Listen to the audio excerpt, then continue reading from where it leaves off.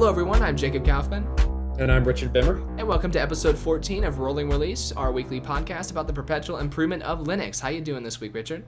Good. That's good to hear. I've been currently struggling in my computer science classes learning C, but other than that, I'm doing pretty fine. Well, we had a ton of Linux news this week, and there's a lot for us to talk about, so I think we should definitely jump right in here, so this doesn't take way too long, but our first story is Oracle this week, closing down the last of its Sun product lines. So, Richard, do you remember when Oracle bought Sun some years back? Yes, I did hear about it, but I wasn't actually active enough in the community at the time to really know what happened at that point. But yeah. So over the years here on Linux, we've realized, or we've seen the repercussions of Oracle buying Sun in a lot of different places, but this article was kind of cool because it rounded it all up. But yeah, for the immediate what's happening, basically Oracle is shutting down Spark and Solaris. And Spark would be its computer architecture, Solaris would be its operating system, it's Unix-based, it's an actual Unix operating system. Unlike Linux, or GNU, which is a Unix-like operating system, Solaris is actually Unix, or I should say it was.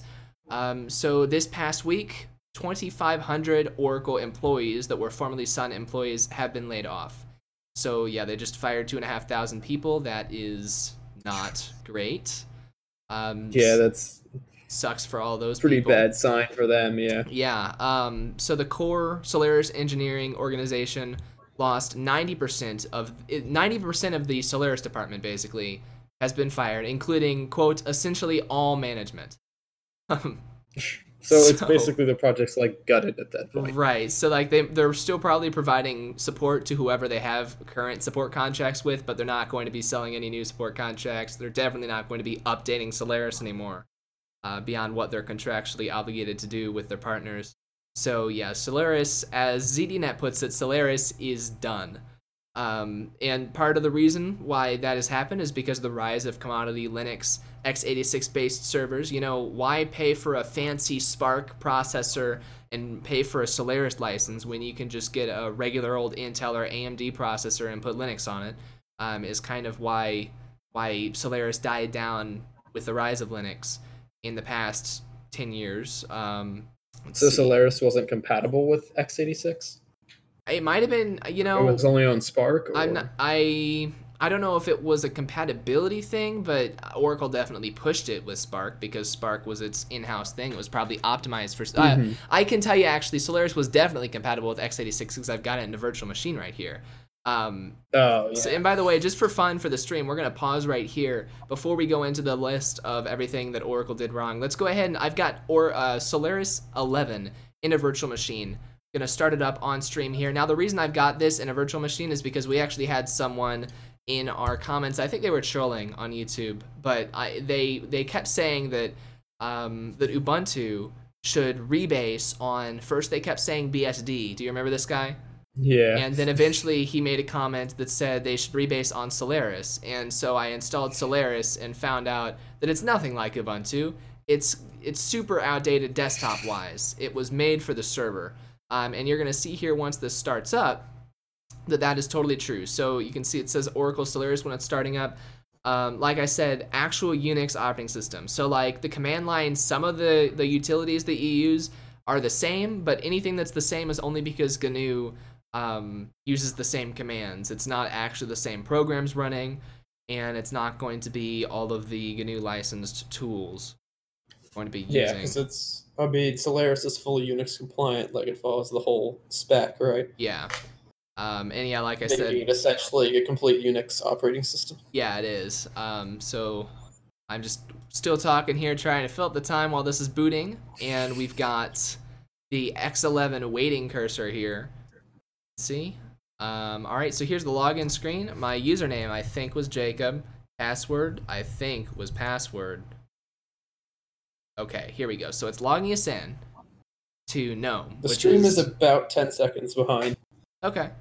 I was just figuring that out because I have it paused, or I have it muted, Right. but I'm watching to try and see what you're doing. I can't delay my talking by 10 seconds because the recording would be 10 seconds delayed then. We just logged into Solaris though, Richard, and this is a GNOME 2 desktop environment.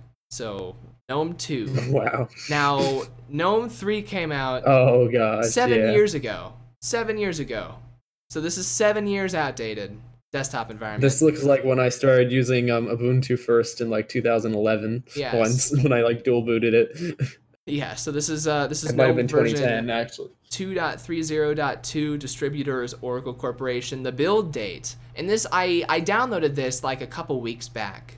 The build date is June 22nd, 2015 was when this version of GNOME was built. That's the time they updated GNOME last. Their super outdated version. So we can go in and see like the different, here's our terminal. So you can see like I can type ls and it lists all my stuff, but let's say if I try and use Nano, yeah, they've got GNU Nano installed. There was something that, oh yeah, it's like, let's say I try to cat proc CPU info. Now if I open up a terminal on my local Linux system, and the fan on my laptop just got a lot louder from running this virtual machine, but if I cat /proc /CPU info, it gives me a bunch of information about my processor. Have you ever done that? Yeah. Yeah. So then if we try and do that on Solaris, cannot open proc CPU info, no such file directory. And if we actually do an ls in our /proc directory, you can see it's just a bunch of random numbers. It doesn't have like mem info, CPU info. It's just a bunch of random numbers because that's something that Linux does special, is that it actually organizes the proc folder in ways that are very human readable. Whereas since this isn't Linux, this is a Unix thing, it's just, you know, everything's still a file, but the files are just named random crap that you can't find anything in because it's all just Yeah. numbers. So that was... That's interesting. I never knew that was a Linux only thing. Yeah. That was something that they specifically added to their version. Yeah, so you can see they've got their sort of Solaris theme on top of GNOME, and you've got some of the same other applications on here. But yeah, basically it's just, it was never meant for desktop usage, it was meant for server usage, and Linux has been dominating the servers, so there's not a whole lot of reason for Solaris to really exist anymore. I'm going to go ahead and shut this down. But yeah, so the former Sun open source officer, Simon Phipps, like I said, former Sun open source officer, so I can imagine he probably didn't stick around at Oracle too long based on how Oracle does open source. He made this blog post where he made a list of basically all the ways Oracle screwed up since buying Sun. So Oracle bought Sun. First of all, they described Java as the crown jewels during the transaction, but the real reason, some speculate, for buying Java was trying to sue Google for $8 billion for using Java in Android, which we've talked about, how Google kind of actually did violate, or have we talked about this, or has the Linux Action Show talked about this, and I'm just remembering what they said, Richard? We haven't talked about this while I'm here. All while right. I've been here, I know that. Me and Mark but might have I touched had on heard it, of but this stuff, yeah. Yeah, so Oracle tried to sue Google several times, and basically they failed every single time they tried to sue Google for $8 billion for using Java without paying the license fees necessary. Now, if you look at the Google like internal mailings that they have had, it's basically confirmed that Google knew they were breaking the license and by shipping Java with Android and not paying Oracle for it, or Sun at the time. But yeah, nevertheless, the courts aren't super technology aware, so they have sided with Google, and the public usually sides with Google over huge corporations such as Oracle. So yeah, that failed. They did not make any money off of the Google lawsuits. They only spent money. Let's see here. The Oracle CEO said that Java's role in middleware was the key to success. So that would be Java Embedded, but Java Embedded Edition is now headed to a foundation. So Oracle's not going to own that anymore or make money on it. Oracle criticized Sun for failing to monetize Java and proposed a freemium model. However, Oracle's freemium model for Java has not resulted in any revenue. Oracle embraced NetBeans, and that NetBeans is now donated to Apache, so Oracle doesn't own NetBeans anymore, which was part of what they acquired from Sun. Bureaucracy over MySQL. Security fixes led to a decent portion of the user community, including Nerd on the Street, and lots more important people than us, going over to MariaDB. So MariaDB did not exist. What was that? I use that as well in mine. Yeah. Like in my containers for the database. Yeah, MariaDB did not exist when Oracle bought Sun, but it does now because of Oracle putting too much bureaucracy into MySQL. So the Oracle CEO said he would rebuild Sun's hardware business, but the hardware business's boss quit a month ago, and then the team behind it was part of the layoff this week as well. Despite understanding within the company that Solaris had to be open to win the market over Linux, Oracle hyped it up and then closed it down, and the result was Solaris becoming obsolete and shutting down now. Mishandling Hudson meant that the continuous integration business followed the Jenkins fork. Now, Richard, I didn't even know that Jenkins was like something that forked off. First of all, I didn't realize it was a fork, but you know what Jenkins is, don't you? I would imagine you do. The build, the build service integration thing. And I don't even know a lot about it. I've just seen it online when I'm looking. When you download stuff, right? Yeah, when I'm looking for stuff to download, I've seen Jenkins servers. But yeah, the Jenkins is actually a fork of a product called Hudson that Oracle bought from Sun. And so, MariaDB and Jenkins are two things that we have now because Oracle screwed up the originals. Oracle abandoned Sun's identity management projects, and another company is now profiting off of those instead. Oracle decided to cancel Sun Cloud and dismantled the ready for cloud features of Solaris, and then the market went cloud. And Solaris couldn't live up to that because they took all the features out. Oracle renamed StarOffice and announced a cloud version of StarOffice, but that never became really a big thing.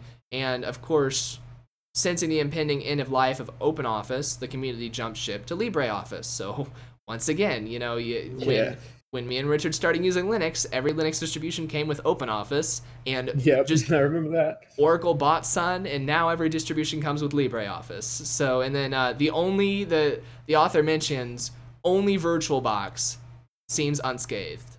VirtualBox is the only product that Oracle seems to have not screwed up at this point. So, I'm glad because I forgot they were owned by him. Yeah, I just now opened up VirtualBox and started a virtual machine. I use VirtualBox for all of my virtual machine tasks because the only real alternative that I've seen for desktop usage is VMware, and VMware is proprietary, and VirtualBox is open source. So I use VirtualBox whenever I can.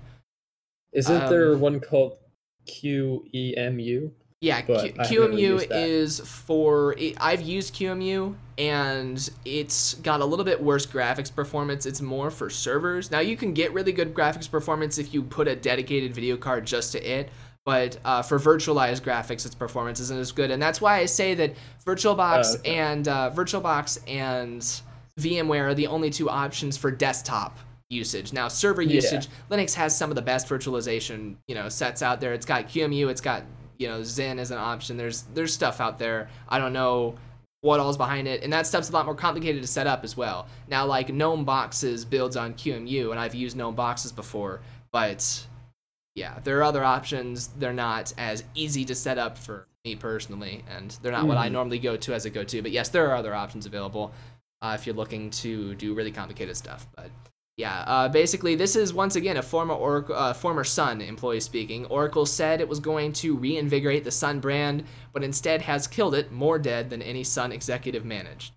And then back to the ZDNet article, Oracle buying Sun was a waste of money for Oracle and a waste of once valuable Sun technologies. So that is where that's at. Those were pretty harsh articles, but really, me and Richard see the opinion shining through in that article, but me and Richard, the facts do mostly speak for themselves. we both, you said what I was thinking when I sent this in the Rocket chat, how like I knew that each one of these things had happened, but I didn't realize just how bad it all was added up until somebody put it all in a list in this article. So when you see it compiled like that in the bulleted list, you really realize how much they messed up with it. Yeah, so that was an interesting article. I wanted to talk about that, and we'll hopefully VirtualBox stays alive.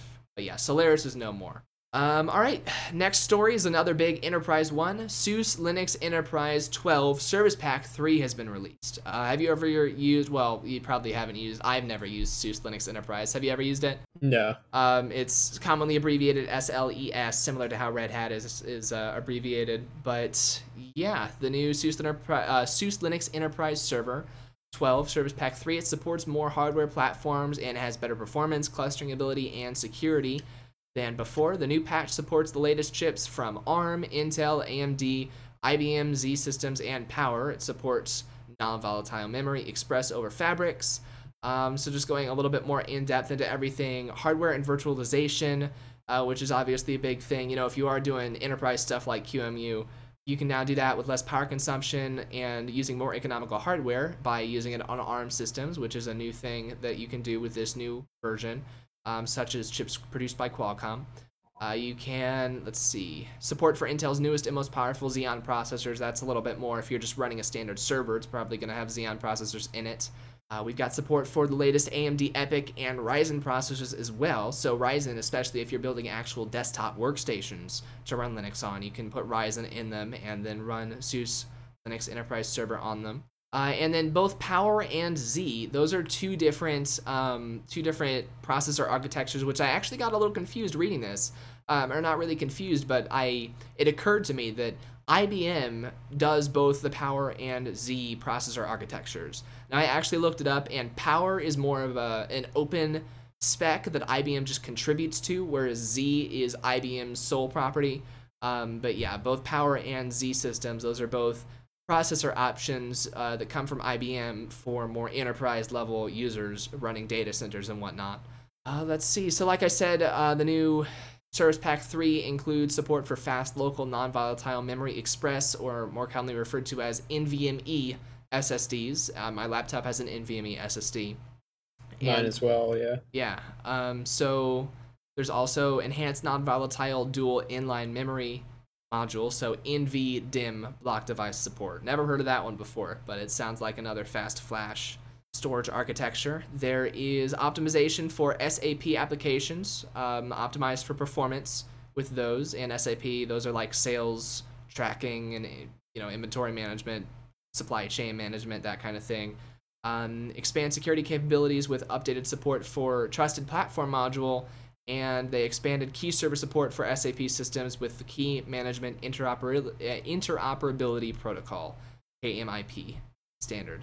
This release also fully supports MariaDB. So in the past, you kind of had to use MySQL if you were running SUSE Linux Enterprise. Of course, if you're running SUSE Linux Enterprise, I would imagine you're okay with running MySQL and having a support contract with Oracle, probably. Yeah. But yeah, you can run MariaDB on it now if you want to. And then you're now also going to be able to use SLES as a desktop with the new SUSE Linux Enterprise Workstation extension. So just like Red Hat has those, what did Red Hat call them, that were like pre-configured things you could install, and it just like sets it up as a web server or sets it up as a desktop? Do you remember when we talked about those a couple weeks back? No, I can't remember what they're called, darn. But we talked But I know about a what you're thing saying, where yeah. Red Hat was making it easy to just set up a computer or a server as one specific thing by basically installing a task to it. That sounds sort of like what the extension thing is for SUSE Linux Enterprise. So yeah, there's a new extension for workstations if you do want to use this on desktops. And then that does require, though, a SUSE Linux Enterprise desktop subscription, which is probably going to be pretty expensive. And yeah, now it's interesting, they say that the SUSE Linux Enterprise desktop now uses GNOME 3.20 for its desktop interface. That's really interesting because SUSE has always been a KDE company. They have always preferred, Red Hat's always pushed GNOME, but SUSE has always pushed KDE. And even though OpenSUSE, you can get it with either KDE or GNOME pre-installed, they've always been more on the KDE side. They've been known for their KDE implementation, their Plasma implementation. So yeah, very interesting that their server or their enterprise distro is now going to be using GNOME by default, not KDE anymore. Although they do offer a classic mode for people who still want to use KDE. So yeah, aside that's from definitely an interesting sign for it. yeah, Because they could be dropping support for KDE down the road, although it doesn't look like they mentioned Yeah. anything about that. I but- doubt they're going that far, but it is an interesting thing they're doing. But yeah, aside from that, SUSE Linux Enterprise Server 12 has a 13-year release life cycle. It was released in October 2014. It will continue to be released for a lot more years because they had 10 years of general support and 3 of extended support from the release in 2014. And the current Service Pack 3 will be maintained and supported until 6 months after the release of Service Pack 4. So just keep your stuff up to date, which I assume you'll be able to do if you're running SUSE Linux Enterprise Server. Any other thoughts about that? No, you pretty much addressed everything, I think. All right. And then other than what's interesting, it mentioned MariaDB database and Docker containers, because that's kind of what I'm doing with Minecraft Media. right, Because yeah. that's like the exact setup I had, so I thought that was kind of cool. Yeah. But I forgot use to highlight Ubuntu Docker, but already, so yeah, you do get Docker support as well. Good spotting that. And I also wanted to mention another thing SUSE is doing for their enterprise customers. There's a new thing called the SUSE Package Hub. And it's basically a repository where SUSE Linux Enterprise users can go to find a collection of popular open source packages pre-built for SUSE Linux Enterprise Server. Now, it's interesting because the packages from the SUSE Package Hub are not officially supported by SUSE, but they are officially approved for use, and you can use the packages without breaking your SUSE Linux Enterprise support contract. So that's interesting. Kind of sends some mixed signals to me if they're saying we're not supporting this software, but you can install it. Like, how do they test it to make sure? They say that you can install it without worrying about breaking your support contract, but I guess there's no guarantees it won't break your system if they're not supporting it. But then wouldn't they be obligated to still give you support? Right, they'll support it by break your system with it. Removing it or fixing it, yeah, I guess. And then they've also got a blurb asking people to submit their packages to the SUSE Package Hub if you want to get access to the plethora of people using SUSE Linux Enterprise. So that's interesting. It just seems like they're pushing, like community repositories are a thing. There are a lot, Ubuntu's got PPAs, Arch has a community repository as well as the AUR, and OpenSUSE has the OpenSUSE build service. But yeah, it's trying to make a community repository for enterprise users only. I'm wondering how much of the community would push to that, or how much of anyone would push to that at all. But yeah, if they're already trying to use enterprise, they probably want stuff that's officially supported, and they don't have to go to and if another they're place going to look for. And if something's not already in this repository, and you're an enterprise, and you're going to spend money getting it to work on SUSE, you're not going to put it up for free on this thing after you just spent money. You're just going to keep it for yourself, probably. Thinking as an enterprise who would use SUSE. So yeah, they're also doing that. Keep an eye on that. Next up, the FlatHub website now lets you install applications rather than just providing minimalistic information about Flatpak. So Richard, we've talked about Flatpak and Snaps before. They are universal installers for Linux. And have you ever used Flatpak? No, not currently, actually. All right, so Flatpak has a website called FlatHub, and it is sort of they call it a quasi-official, OMG Ubuntu calls it a quasi-official app store for apps packaged and distributed using Flatpak. So basically anyone can package their application up as a Flatpak, but not everyone has their Flatpaks listed on FlatHub. So keep that in mind when you're browsing FlatHub. But basically there's this website called FlatHub. Until now, it's just sort of given you basic instructions on installing Flatpak packages, but now the FlatHub website actually has a list of the programs in the FlatHub repository, and it's also got one-click installing for all of the apps listed in there. So that's definitely going to be a huge plus for Flatpak, because right now Ubuntu had something similar with the UApp Explorer website. Have you ever installed anything on that? No, but I did see you linked me to one thing from it that I forgot to install because I changed OSs during that week. But I wonder if I remembered at the time. So yeah, this is definitely a good thing for Flatpak. I'm still a little unclear on the whole repository thing with both Flatpaks and Snaps because I thought we were trying to get rid of repositories with these universal installers. Like their whole argument was that repositories weren't good enough. And now it's like, well, we still have repositories. It's just you're trying to get everyone to use one repository that you're maintaining and you get approval over whether things are in here or not. So obviously there's going to be people making their own repositories that you're not approving. It just seems like then they're like, we don't like repositories we don't have control over. Yeah, which we've already discussed. That's exactly what Snaps are after is control for developers. They want control. Flatpak wants the control over this stuff as well. But yeah, basically you can go to FlatHub, get that stuff.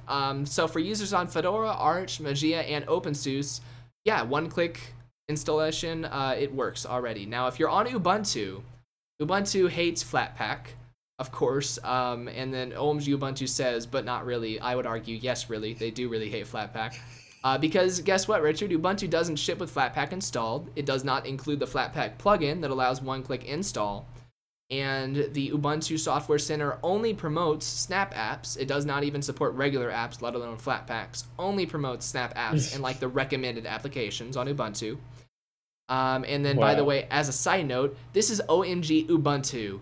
This is a publication dedicated to Ubuntu, and they don't even know if they're supposed to call it Snappy or Snaps. They say, I never know which it is. This is a writer who he spends every day. His job is to write articles about Ubuntu, and he doesn't even know if it's called Snappy or Snaps. And if one of the Ubuntu devs read this article, they would probably call this author an idiot, because that's what they've done every time I've seen other people call it the wrong thing online before. Is they say, oh, your entire argument's invalid because you use the wrong name. Clearly, though, if the people who are paid to just write about you don't even know which one to call it, then you have not done a good job of making it clear what your actual name is. With your branding, yes. Yeah. So you are going to, if you want to use Flatpak in Ubuntu, you can't even just install it from the repos because Ubuntu does not keep Flatpak up to date in its repos. So you have to add the Flatpak PPA, which, once again, that's defeating the whole purpose of we're getting rid of PPAs with these universal installers, because now I need a PPA to install the universal installer.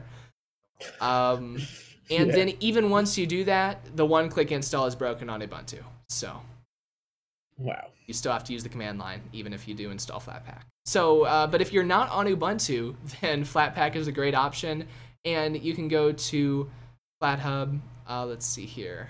If you go to flatpak.org, it's even got a link to, not really. See, if you go to flatpak.org, they've got a list of apps. And like Skype is one of these apps that you can get one-click install from flatpak.org. Now, if we go to flathub.org, then Skype is not in the list of their applications. Wow. So it's like, I mean, aren't those both officially run by Flatpak too? Yeah, FlatHub is run by the same people who run Flatpak, as far as I know. And yet they don't even have the same applications in both. No, they don't. So that's still very disorganized and interesting. So keep an eye on that if you're interested in one-click installers, or just switch to Arch or a distribution that's got good repositories. You don't have to worry about it. Our next story, Richard, is one you're talking about. It is OpenShot 2.4 has been released with a focus on stability. What's going on here? All right. So basically, the previous couple releases had a focus on new features, and they're saying this one is a focus on stability. They're saying, basically, they wanted to include. They also included a few new features, though. They're not like huge features. Basically, improve the undo and the redo history, and they added a new freeze and zoom menu. Mm-hmm. But basically, Thomas, the person who I guess is behind this, is the main developer originally, and encourages people who've had issues in the past with the previous like 2.x builds to give this new version a try. I did try to give this new version a try, but unfortunately, it's not actually updated to install on Ubuntu yet, even on their official PPA, which kind of is annoying. So it's not updated on Arch's repos either. But so their official PPA does not have it on Ubuntu yet. Yeah, even though this article says it does, which apparently it wasn't. Because I'm running 1704 and it wasn't there. But other than that, the article does address the stuff, but without actually getting to test it myself. I don't want to be like, I'm sure on whether they improve the stability or not. I mean, even the article encourages basically. I was just going to say that. Themselves. I like how the article says, quote, "Why, dear readers, that's for you to find out. Go put the latest release to the test," and then gives instructions that don't work on installing the new version. Yeah. Great job, OMG Ubuntu. Isn't that actually your responsibility as the journalist? Now, we are also semi-quasi journalists here, Richard, and we can test this out and let our viewers know how it's working, because not only is it available as a PPA, it is also available as an app image. That's the third universal format, and the one that me and Richard both prefer, I think. So I downloaded the app image right before the show, and since I'm sharing my screen, why don't I go ahead. All right, so here on stream, I've got a folder called OpenShot. And I'll just go ahead and here, open up a terminal. All we have to do, let's go, I forgot how to make an app image executable, so I'll go to appimage.org, and on the front page, here are the instructions. So chmod a+x. Just gotta allow it to have execute permissions. Right, chmod x openshot.appimage, and then /openshot_appimage. All right, so AppImage is asking us if we want to install a desktop file. We'll go ahead and click no. But we are opening up the app image, and on my other screen here, I just had OpenShot launch. So that's how easy it is to use an app image. None of that, you have to install Flatpak, or you have to, from the PPA, you have to go install Ubuntu for Snappy. No, app image, you can just run it on any distribution. And if we go to About OpenShot, this is version 2.4.0. So if I open up OpenShot from my system menu, then it's still going to say, here we've got OpenShot About, it still says 2.3.4, but the app image that we just launched is definitely 2.4.0. Yeah, now I'm not sure, how should I actually test? I don't know how much testing we can do on air though. Let's see, was there anything specific you noticed that was very buggy before? Or it just didn't start for you? Well, when I tried to import, I don't even know what happened. When I tried to import a file and I clicked a folder and then it lagged out. So I'm not sure if I accidentally clicked something that wasn't a valid file type. Okay.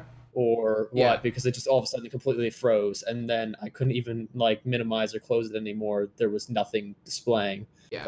Other apps would display in front of it or behind it. So the whole thing just broke at that point. So I guess that would be the quickest way to test it. Just importing some footage. Yeah. Let's or try importing something that isn't a video. Oh, that isn't a video.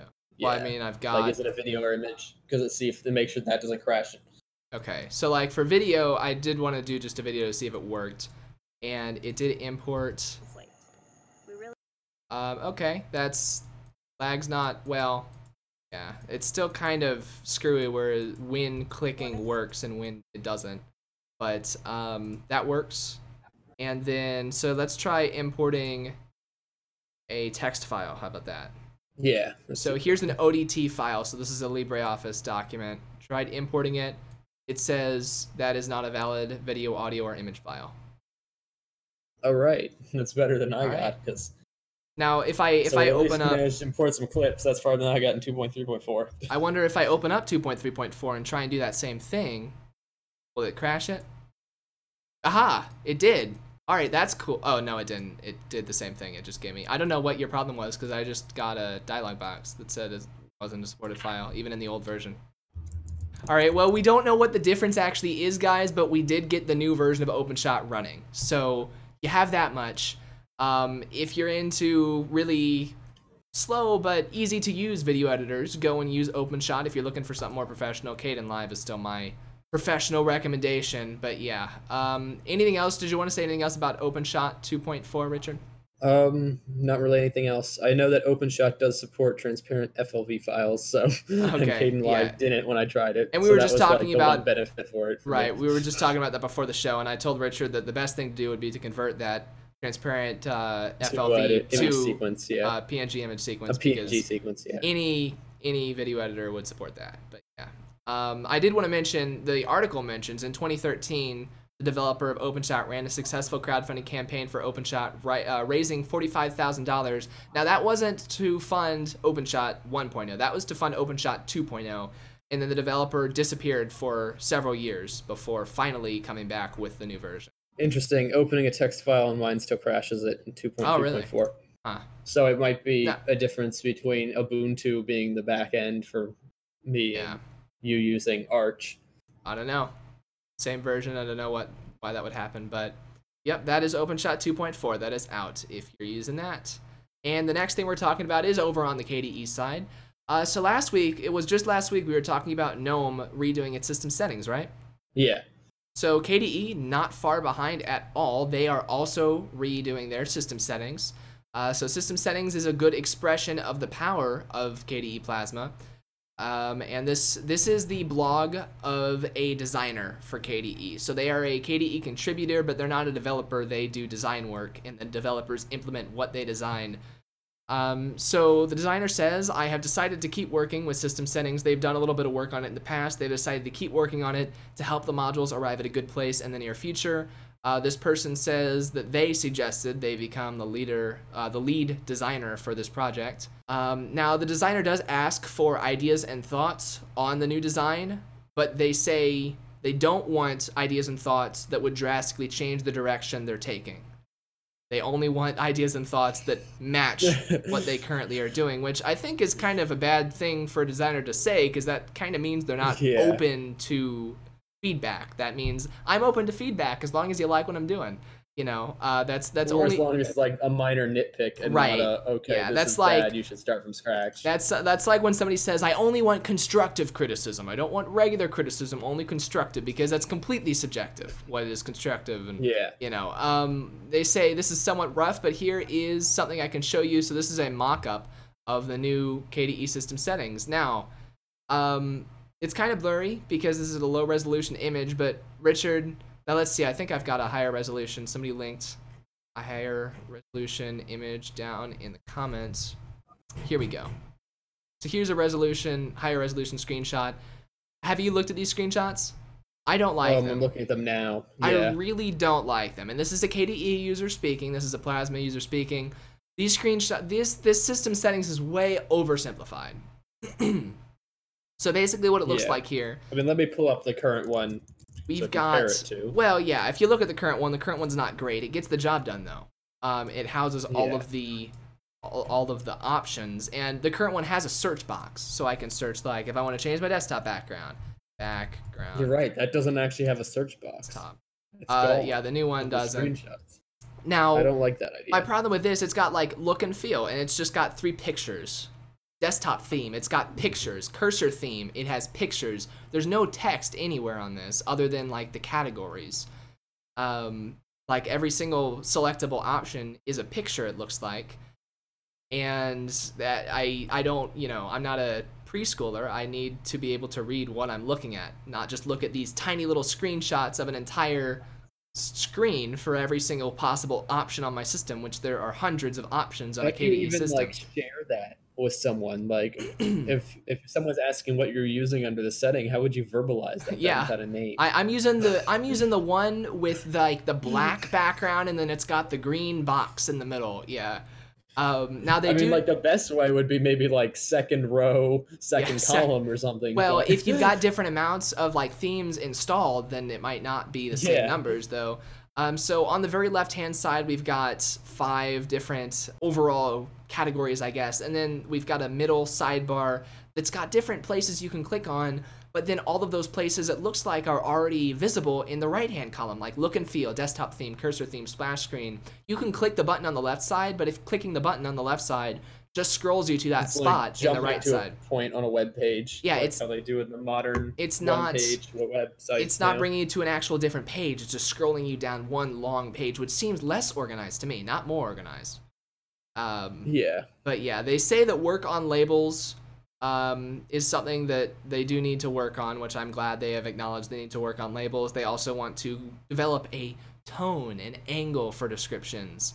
I would say having descriptions of any kind would still be better than the current mock-up with no descriptions whatsoever. But, if you want to worry about the tone of your descriptions, you can make your style guide. They say they want to work on removing tabs altogether in favor of a one-page interface. And that it's just the worst idea ever, because how many settings does KDE have?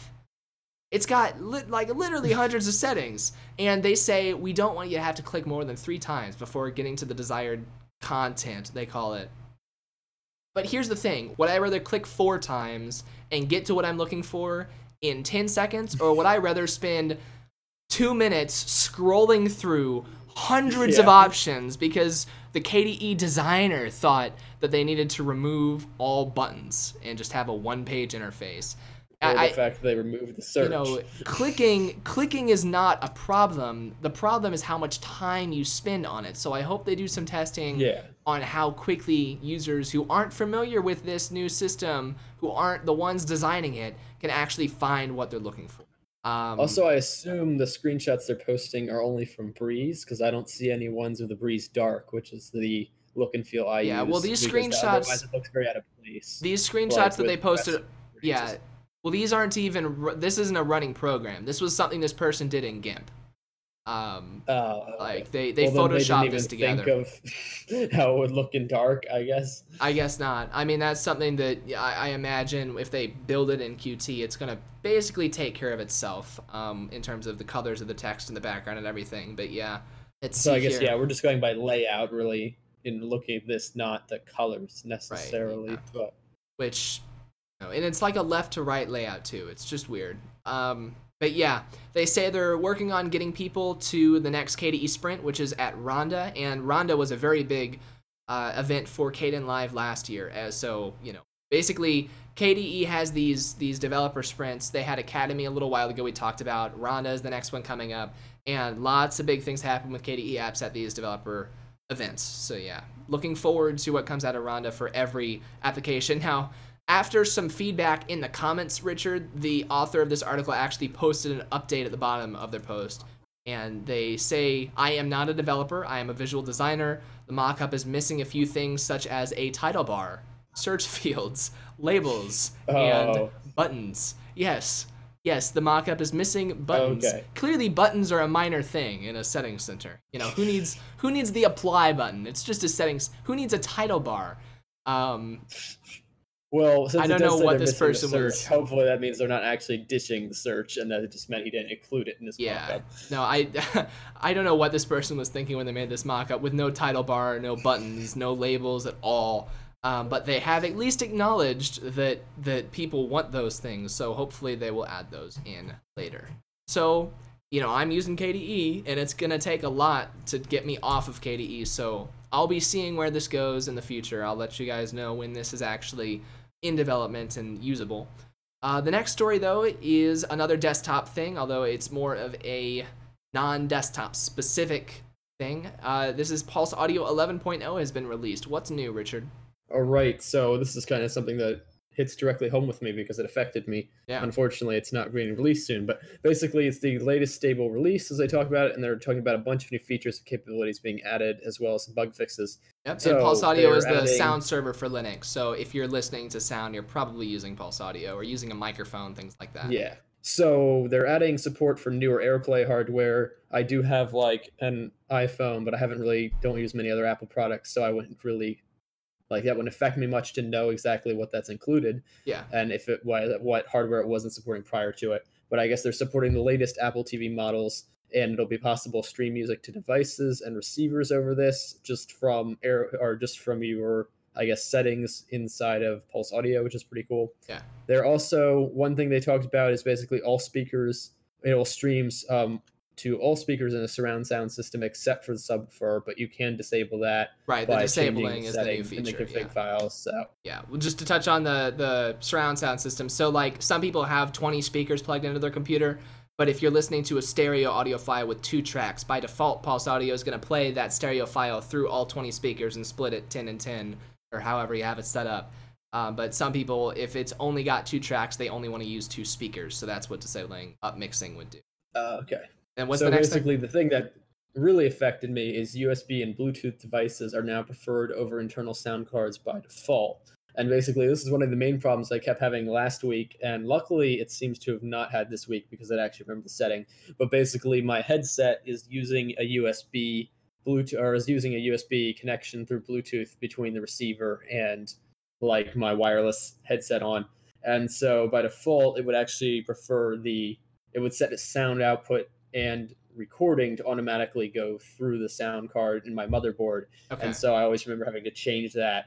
And this is nice because by default you don't even have to ever change it, and it'll just preferred automatically. Yeah. Because my mic, the AT2020, is also a USB microphone as well, so I was having issues even with that too. Yeah. And so that's definitely a good change. They have some of the other changes they included. They mentioned that they have a headset role now for these Bluetooth. So I guess any Bluetooth headset has kind of a role set there that would hopefully, apply those settings to it. Yeah. And then there's some other stuff they mentioned. I don't know what MTU configuration is in Bluetooth, but they improved that. Probably They shouldn't. added support for GNU Herd. Yeah, I which I is highlighted interesting. that. That was the only thing in this list I highlighted. You know, I don't know what improved Bluetooth MTU configuration is either. And that's why I wouldn't have even said it out loud if I was running through the story. But, you know, the one Yeah. thing in this list that I highlighted was support for GNU Herd. So if you're running the GNU kernel with your GNU tools, and like we attempted to some weeks back on the show, you can now use Pulse Audio, which is probably going to give like a 500% quality increase to the sound situation on Herd. If they did not have Pulse Audio Yeah. before and they do now, they're probably going to be pretty happy about that. Anyone who I mean, I'm actually surprised that wasn't included in its own like paragraph, but I guess this is OMG Ubuntu, so they're focusing more on Ubuntu and Linux. Yeah. Because that feels like on the list that shouldn't have been an afterthought. That would be a more significant thing, You'd at think, least certainly for anyone but Herd. yeah. Yeah. Unfortunately, though, for Ubuntu, which this also affects me, Yeah. it's not going to be released in 17.10, Right. and it's So- not easy to update other than by using the third-party package or to build it from source. Yeah. Neither of which is all that good of an idea because it's such a core part of your OS that if you screw that up, your sound management, your sound server is going to not really work well. Right. But I assume it'll be out in 1804 in Probably. Ubuntu. But to be Hopefully by then it clear, should be yeah. integrated. So when you say 17.10, you know, not everyone knows this. So Ubuntu 17.10 is the version of Ubuntu that will be coming out next month. So it has not come out yet. Yeah. Pulse Audio 11.0 was released this week. 17.10 of Ubuntu comes out in a month. They have a month to include this, but they're not planning to And yet include they're it. not. They're shipping 10.0, which is now outdated for Pulse Audio. So you're going to have to wait like 7 months to get the new Pulse Audio if you're an Ubuntu user. Now, I'm on Arch. I'm going to open up a terminal right here, and they give you this command Pulse Audio -- version at the bottom of this OMG Ubuntu article. I'm going to paste that into my terminal right here. I've already got 11.0.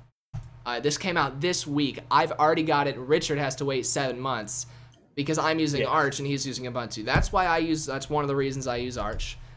Just wanted to point out. Released over this. Yeah. They point out the negative in the OMG Ubuntu article, but of course the article doesn't say, if you want it now, switch to a rolling release distribution. No. They never say that. They just say, oh, and we can't get it for 7 months. Sorry, nothing we can do about it. There is something you can do about it as an end user, but that's up to each user to decide for themselves if that's important to them.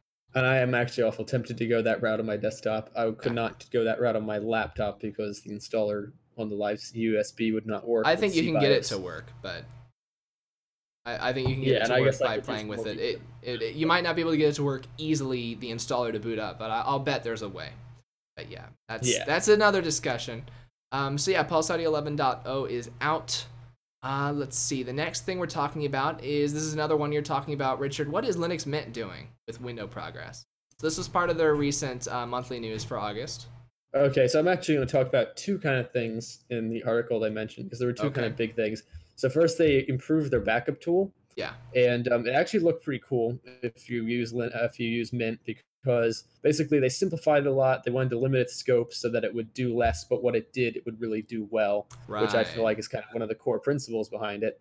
And so basically, you don't need to even use a password to run it anymore because it no longer runs as root. And it backs up your data only from your home folder and basically your software selection as well. So it allows like incredibly easy upgrading from one version of like Mint to the other if you have to do a complete like reinstall. If you have to do a complete reinstall. Now, like Linux Mint does have the ability to do in-place upgrades as well. So probably don't have to do a complete reinstall. Yeah. But even if you happen to, you could probably use it to move to even another like OS as long as you could get the backup tool on there. I'm assuming most of this, the good stuff with the backup tool though is going to be automation though, because like I can just copy my home folder. So what's the automation capability of this? Well, it's nice that it automatically can do it into tar archive because that's somewhat painful to do. Yeah. Like if you want to get everything inside your home folder. Oh. Yeah, it's difficult to do if you don't know. Yeah, and basically one of the main options though, or one of the main things is also you can exclude files and directories and they will remember it for future backups. Okay, that's nice. And that's pretty cool. So by default though, all hidden directories and files are excluded, but you can actually put them back in if you want to. If there's certain things like your maybe Steam settings you'd want to be constantly backed up. Mhm. And they also changed it so the backup tool now lists only your programs in the software manager and not every package on your entire system, which I Hmm. guess definitely makes it more user friendly because that's kind of the idea it seems like they're going with. Yeah. I'm assuming And that you're gonna get some stuff lost in there though. If like a package doesn't have a program associated with it, I don't know how it decides what is and is not a program, an application. yeah, well, I guess if it's inside the software manager, their software manager. Yeah, So it's designed to if work it's with their installed through stuff, I that. guess. Yeah. One of the other interesting things they're doing is they did some changes with window progress Mhm. and basically like they show an example of Windows 7 in here, which shows how the long Windows has had that since it's like 2009. Yeah. But the idea of window progress, in case you don't know what it is that when an application is performing a task that would have, say, a dialog box up, it'll actually display it down in the taskbar And the progress inside of bar. its like view. I Yeah. think the progress So bar you is more can important than the see dialog that box. percentage. Yeah. Yeah. Yeah, because often you'll probably like put something in front of the dialog box and you'll Right. go to your web browser or just do some other task Like in if the you're background. copying a big file or if you're running an update or something or rendering a video. Yeah. So they included this in libxapp as the C library that they made, Yeah. and it provides dynamic bindings to basically a ton of languages. But they show an example of Python with it. They also show an example of a screenshot of like that says my window, seeing how that would look in action, Yeah. just to illustrate the point So more. if you have a program, let's say that it's completing a long task like rendering a video and it's 50% done, 50% of the little box in the taskbar will be filled up with red, it looks like in this example. Yeah, and that's just handy, especially for a long task. Obviously, a file copy often is pretty quick unless you're copying like 20 gigabytes, but for Yeah. like a Well, video render, that's that would what be really I- helpful. Right, yeah. I copy Although large I was- files a lot. Yeah, I was Probably did unarchiving 15 gigabytes when I was moving my Yeah. when I moved to the newest version for my old like version of Linux. And basically, this is coming in Linux Mint 18.3, and it is implemented in Cinnamon, but they did not support. They're considering adding support for it in Mate, Kaja, and Synaptic. Right, which they Kaja and haven't yet. Synaptic are applications that come with Mate, made for Mate. Yeah, Now, and basically they did include it in pretty much almost all their major ones, like for file operations with Nemo, the backup tool, the well, software yeah, manager, when you say the all their drive major manager. ones, so yeah, their file manager, yeah, it's the stuff that Their comes with Linux applications, Mint. yeah. Yeah. Yeah, Which we were talking about the stuff this that's before built the into show. their distribution. Right, we were talking about this before the show. One of the sentences that I don't really like in this blog post is, quote, "We decided to make this possible in Linux by implementing it in libxapp." Talking about the window progress feature. We decided to make this possible in Linux for the first time ever. Except it's already in other stuff. Yeah, this is already a feature in KDE Plasma. When I'm rendering a video in Kdenlive, I get feedback in the taskbar on the Kdenlive window that shows how far it is done rendering. When I am copying large files, which I do often with video, I get feedback in the Dolphin item in the taskbar showing how far it's gone, just like Windows 7 has. So yeah, they're not the first people to do this on Linux, and they're saying that they are, but you know, It also shows not it paying in the attention. status and notifications thing in KDE as well, under Right. the progress. If you have like Yeah. 4 things going, which Yeah. a couple times when I was like unzipping a bunch of files at once, I had like 4 or 5 things going and could track them all Yeah. inside there. But it does Just pin literally it. have it in the window as well, or there are at least options for Yeah. it because I have that on my system. So Because that's when they put in Linux, it's a little Right. different than when they say in Cinnamon. And Richard had a little bit of confusion about the libxapp thing, because when you say, oh, it's libxapp, you know, we use X on Linux. Every desktop environment runs on the X window server, the X display server. So that must be for all desktops, right? No, libxapp is only for Linux Mint. Now, they made libxapp. You can go back and read about when they started libxapp. They said, oh, now everybody can use Linux Mint's great built-in tools. Software. Everybody can use Nemo for their file manager. Everyone can use whatever our custom. They made like a custom text editor that's basically just a gedit clone. They like basically cloned a bunch of Mate software, which would be old GNOME software. They cloned it, called it X, and then said now it's generic and standard. But nobody really uses it except for Cinnamon. So if you look at the list of things that this window progress works in, basically it's just going to be Cinnamon tools, Linux Mint tools that you're going to be using with Cinnamon. Still nice that they've done it. For sure, if you're a Linux Mint Mhm. user, you're gonna love this. If you're not a Linux And Mint if user, you're a developer, you probably might want to just add support to your application, well, just so that's it the doesn't for thing people though. running it on Cinnamon. That's the thing. I don't think a lot of developers are going to go out of their way to add, because Linux Mint, even though it's still, I think Linux Mint is a very good and popular distro. To be clear, I actually really like Linux Mint more than a lot of people do, but there's a lot of Yeah. contempt for Linux Mint out in the Linux community for various reasons. And then Linux Mint is also losing a lot of market. First of all, just to Ubuntu. Also, they've lost a lot of market to Elementary OS and Solus. Yeah, just some other user-friendly, beginner-friendly things that have come out, distros that have come out since Linux Mint. It's not really the go-to anymore. So I don't know how many developers are actually going to go out of their way to add in the code for this when it's only going to work in Linux Mint, but we'll see. We'll see. Yeah. I mean, the reason this was kind of significant to me is because the lab computers that we have at Yeah. my college are all running Linux Mint. So Are they even though really? I don't personally run Linux That's Mint. weird. Yeah. That's really weird. Yeah. Wow. Huh. What version are they running? 18.2. Okay. And it's the Cinnamon latest. version? Yeah.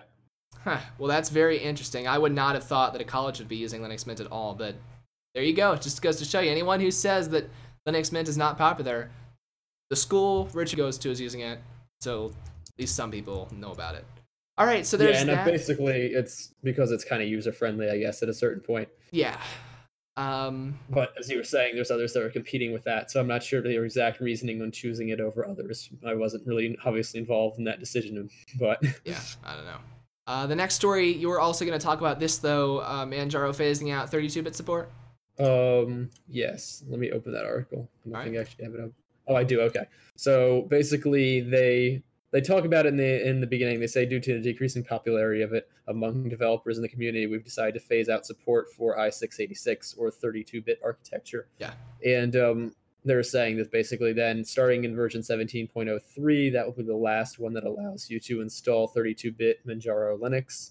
And basically the main way they're doing it is they're saying that packages no longer need to support i686 at all to be to stay in their package, stay in the repositories, I guess. Yeah. But so that's effectively making it unsupported. But as you were pointing out, there's the real reasoning is probably because Arch that they're based off of isn't supporting it anymore. So it would be very hard for them to force people to continue supporting 32-bit. It's really interesting. First of all, I already knew from reading about this previously that Arch was going to be discontinuing their 32-bit support in November. It was gonna that's it. It's turned off in November, and it's really convenient that Manjaro says September and October will be our deprecation period, starting from November, which happens to be when Arch is dropping 32-bit support. That is when we will be dropping 32-bit support as well. Here's what's really interesting, though, Richard.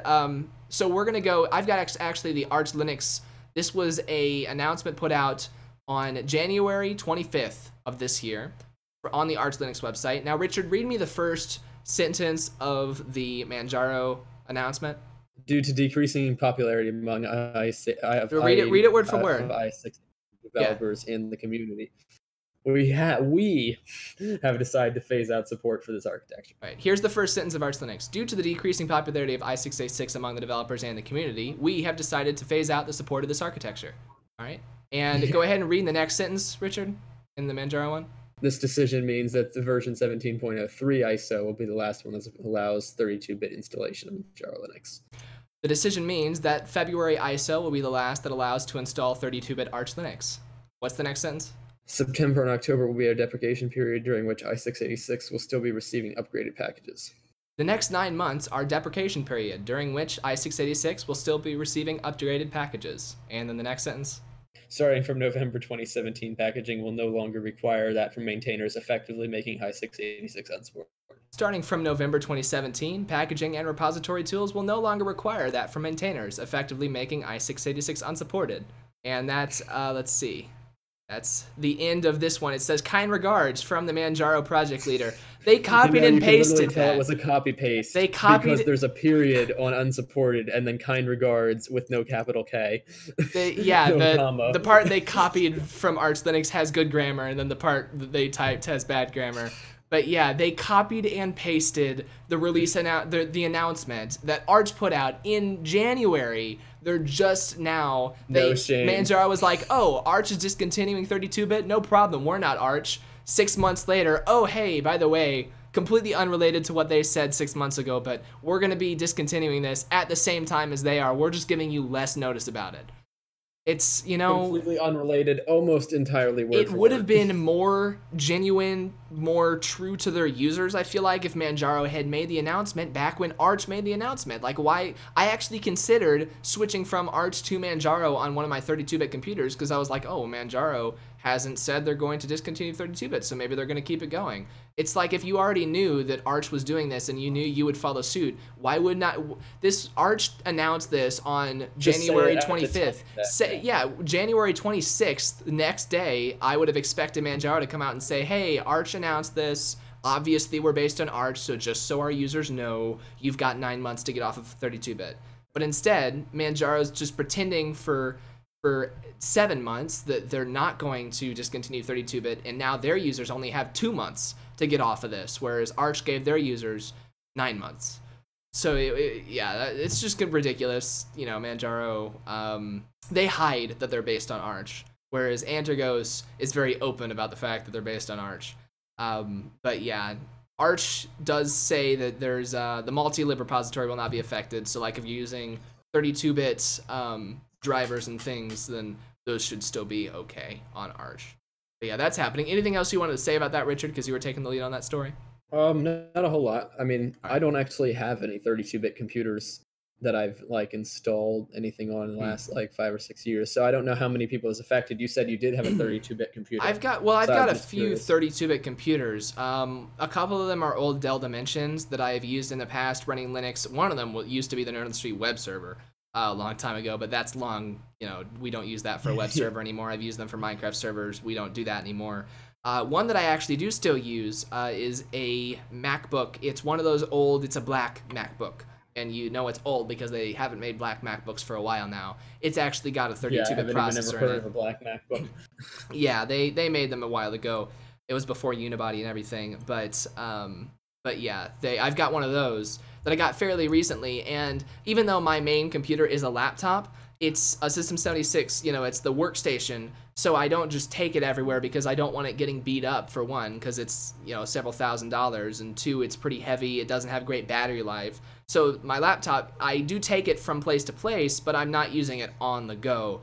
Whereas sometimes if I know I'm going to be in a car with somebody else that I'm driving with for a while, or if I'm like, oh, I want to throw a laptop in my backpack so I can write some scripts when I'm at school, you know, between classes, I'll just throw this MacBook in my bag. And I've got Fedora 32-bit on it right now because it was the one of the only distros that still has 32-bit support left. I'm not even sure. I think Ubuntu I don't know if Ubuntu has 32-bit or not still. Debian definitely still does. But yeah, Pretty sure Ubuntu does. I but wanted I'll have to double check on that. I wanted to put Arch on that that MacBook, but I knew that they were going to be phasing out 32-bit support, so I'm like, well, guess I shouldn't do that. Another one that I use 32-bit distros on sometimes is my 2006 Mac Pro. Now, it's actually got 64-bit processors, but the bootloader is 32-bit. So the easiest thing to do with that is to just install a 32-bit operating system. Installing a 64-bit with a 32-bit EFI bootloader is a pain in the butt, but it's what I'm going to have to do in the future if I ever want to install one of these 64-bit only operating systems. So that's where I use 32-bit. Okay. All right, and that was just interesting. Yeah, I haven't used it in a while, but that was cool to realize that there are clearly still use cases and there's still people using it. Yeah, there are some. All right, and our very last story this week is remote desktop capabilities making a comeback in GNOME on Wayland. So we've talked about how Wayland, because of security, it breaks a lot of the screen casting and screen sharing features in that we had in X that we were used to. You know, you can share your entire screen, you can remote desktop in, but that kind of thing, Wayland doesn't just let any application see the entire screen because it is a security risk. You know, you get one program on your computer that you know is doing things that you don't know that it's doing, and this is why open source is important, because you can have a proprietary program. You know, what if Google Chrome started taking a screenshot every hour? And I actually recall something like this happening at some point in the past with Chromium, and then people found it in the source code and called them out on it, and they removed it. But it was actually taking screenshots and not sending them anywhere, but just storing them. Like every couple hours, it would take a screenshot and just save it, not do anything with it. And that was creepy that they were doing that. And that can obviously be used for nefarious purposes. So Yeah. Wayland doesn't Then just... another program that just knows about it could look those up, and maybe Right. there could be a password or a username or something on that. Or on it screen could be at that sending point. them to third parties, and now people know what you're doing on your computer. So Wayland doesn't just let any application access your screen, but sometimes you do want to share your screen, or you want to remote desktop in. So GNOME used to have the remote desktop server called Vino. However, it was left behind when GNOME transitioned their desktop from the Xcompositor to Wayland. And so GNOME has been left without a working VNC or even a remote desktop protocol server for almost a full year. However, a developer called Jonas Dahl from Red Hat, they're a Red Hat employee, and they have been busy adding the new dbus APIs to libmutter, which is Mutter is a GNOME window manager and Wayland compositor. So libmutter is GNOME's implementation of Wayland. So the two new APIs that Jonas Adel has added are Remote Desktop and Screencast, and you can use those to create full screen streams or streams for individual windows. Now, only the former has been implemented so far, full screen streams, which that kind of seems like of course, if you have the option to get the entire screen or only a section of it, most people are just gonna, for the ease of it, say, "Oh, get the entire screen." Even though that's bad for security. I feel like we're building in these security things, and then we're just gonna have programs just bypass it immediately, and it's going to be not like there's not gonna be a point to any of Wayland's security because we're just gonna use userland applications to get around every bit of security that Wayland built in. But I can see like OBS using individual windows in the future because OBS has an option to only track one window. So it'd be cool if once OBS gets ported to Wayland, if they can use this to do that. Now, of course, that would only be on GNOME right now because KDE is not using Mutter, but that's another issue. One of the userland programs that utilize these APIs have to ask permission or something? I would hope, right? I don't know. I don't think they mention it here, but the new APIs to finally allow services such as RDP and VNC servers. I mean, this is talking about remote desktop. To be fair, this isn't talking about Screencast. Sounds like something that might be for screen sharing, but remote desktop, obviously there is authentication already. So yeah, inherently not anyone can just desktop. remote desktop in without you giving them permission. Right. If you're setting up an RDP or a VNC server, you're going to want to set up some authentication in that server. But yeah, he created a program called GNOME Remote Desktop, which is a new user-level systemd service daemon built on top of the new Remote Desktop API, plus VNC support from libVNC server. And that new service can be used to connect up a remote VNC client to your local screens session. So that GNOME Remote Desktop program is a drop-in replacement for the old Vino server. So basically, when GNOME ported to Wayland, they lost this ability, and they have now gained it back, is what this story is saying. They are back to where they were before. So yeah. It does just leave me wondering about the org.gnome.mutter.screencast API, though, and if that's secure. Yeah. Because that's a system I'd like, is then it just kind of like, you know how Windows UAC will ask you to give something permission. It would ask you to give permission to view the desktop. That way you know, okay, right. Skype is sharing my screen now or whatever. No, hang on though. In Windows, when you open up Skype and try and share your screen, do you actually get a UAC prompt? No. No. But the whole Skype application is UAC prompt. Do you have to run it as administrator or something? That's what UAC is for, right? Yeah, I'm not saying Windows does that, but I'm saying that kind of idea of a prompt. No, but yeah, to make sure you know. But to be clear, like Windows does not have that. Does not have that level feature, of security. Yeah. So that's we're not behind in that sense. It's just something to think about. Yeah, I don't know if it does or not, but see how it's implemented in the future.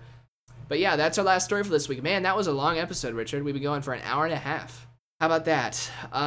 So yeah, if you enjoyed the show, head on over to nerdonthestreet.com for more videos. And remember, go to nerdclub.knots.co if you want to help us make more of these. It is $3 per month to join the Nerd on the Street Nerd Club. And then you can access the full uncut stream recordings from streams like this one. You can chat with us on our members-only forums, although we do have public forums over at nerdonthestreet.com as well.